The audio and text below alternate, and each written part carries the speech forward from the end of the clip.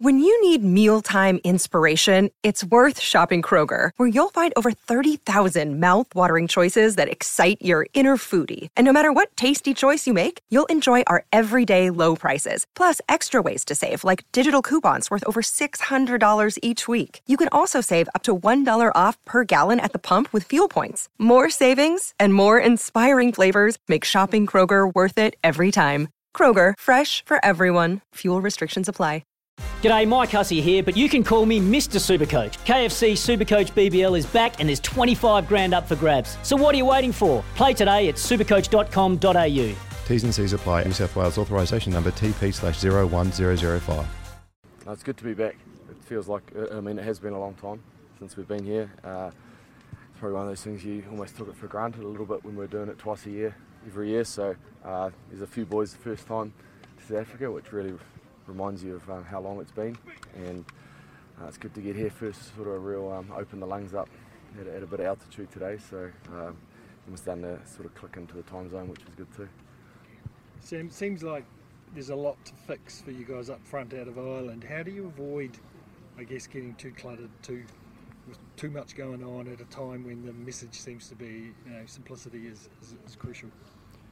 Yeah, it may seem like there's a lot to fix from the outside potentially, but in camp we've got a couple of really clear focuses, and often when you get what you say like the big rocks of a full pack right, a lot of those other smaller things which may seem like issues sort of sort themselves out. So I think the hardest bit after the last game was actually going home for a week. As much as we needed the break from it all, it was so good to get back in Wellington for that 2-day camp and start putting some work in to fix things and start moving forward, I suppose. It didn't feel like you could really move forward until we started trying to improve and get things right. So we had a good few days down there.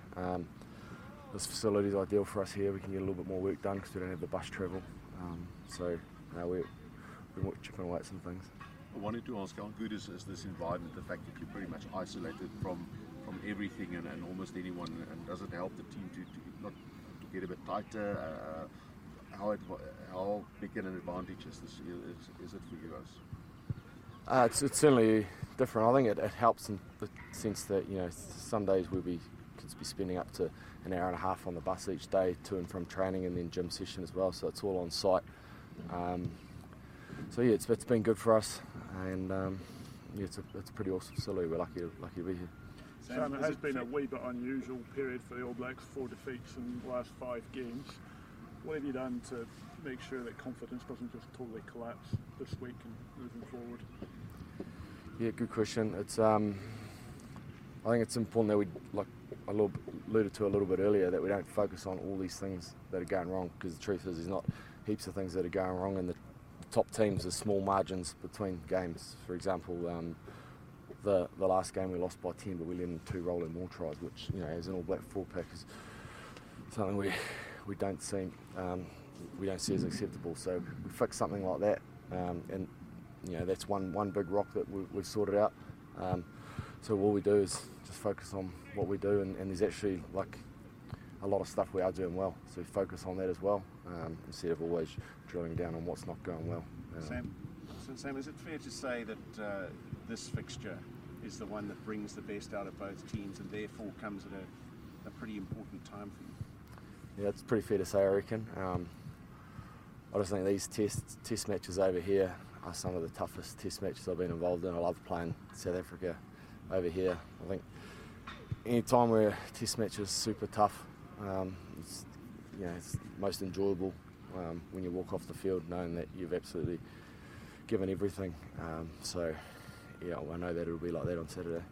And Jason Ryan has been in the camp a very short period of time, but has worked with a lot of these players. How important has that different voice been, especially amongst you forwards? Yeah, Jason's been outstanding. He's come in and just sort of taken control and found his feet straight away. He's clearly very knowledgeable and knows what he wants out of our forward pack. So I feel like we've made some good strides already in the last couple of days. And just the Springboks and what you've made of them, you've obviously seen what they've done against Wales. They've had some challenges of their own. Do you think that this fixture brings the best out of them as well? Yeah, I think so. I think they'd probably agree with that too. Obviously against Wales, they made a few changes between test matches. They've got an incredible amount of depth in their squad. And I think we know what we're going to get when we play the Springboks, a confrontational, physical battle.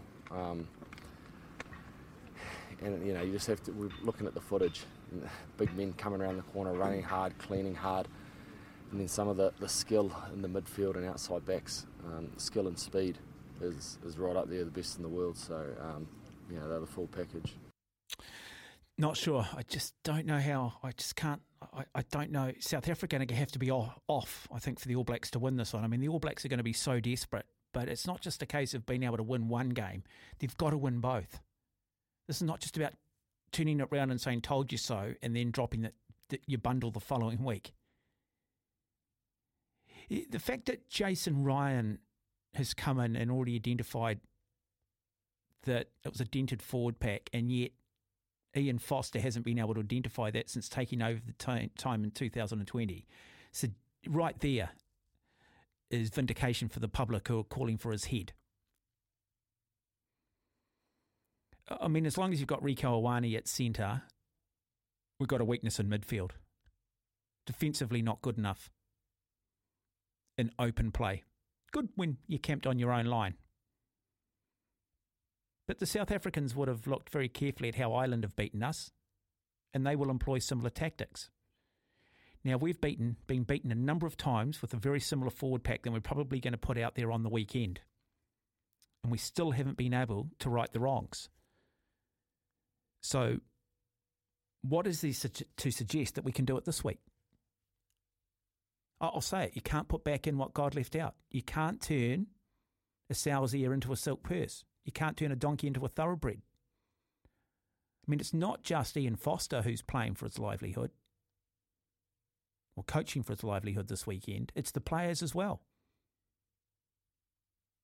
All sorts of issue with our front row. I mean, how long has Dane Coles got left in the All Black jersey? Surely a guy like Kurt Eklund needs to come in just to bring a bit of freshness in. But they'll find some reason why he's not good enough. Where sometimes you just got to find the reason why he is good enough. If you want to have your say, 0800 150 811 is the number. And how will this all Black team look? Do they change the first fives? Do they go with Perifeta or do they stick with Beauden Barrett? I just don't think Beauden Barrett knows how to lead a team around. I don't. Kicks way too much. I don't think he can listen to a game plan. Not consistently anyway. David Havili start at second 5'8". I tell you what they're missing. They're missing Jack Goodhue. Goodhue should be the starting centre every week, but he's still got this little knee niggle. Yes, he doesn't have the speed that, say, Ioane has, but he's got intelligence. He's got just such a good read on the game. And I'll say it, in that Crusaders victory over the Blues in Super Rugby final, Havili had the game he had because he had Goodhue outside of him. No difference to when Ma Nonu would play his best rugby at second 5 when he had Dan Carter on his inside and he had Conrad Smith on his outside. So a couple of questions here. How does your starting 15 look? How many changes do you make, if any? Caleb Clark, does he start? Good under the high ball, brings a physicality to it. Brings something different. And who starts at fullback? I cannot believe they continue with Jordie Barrett. I think he's another one who's a bit of a myth. Certainly not consistent enough.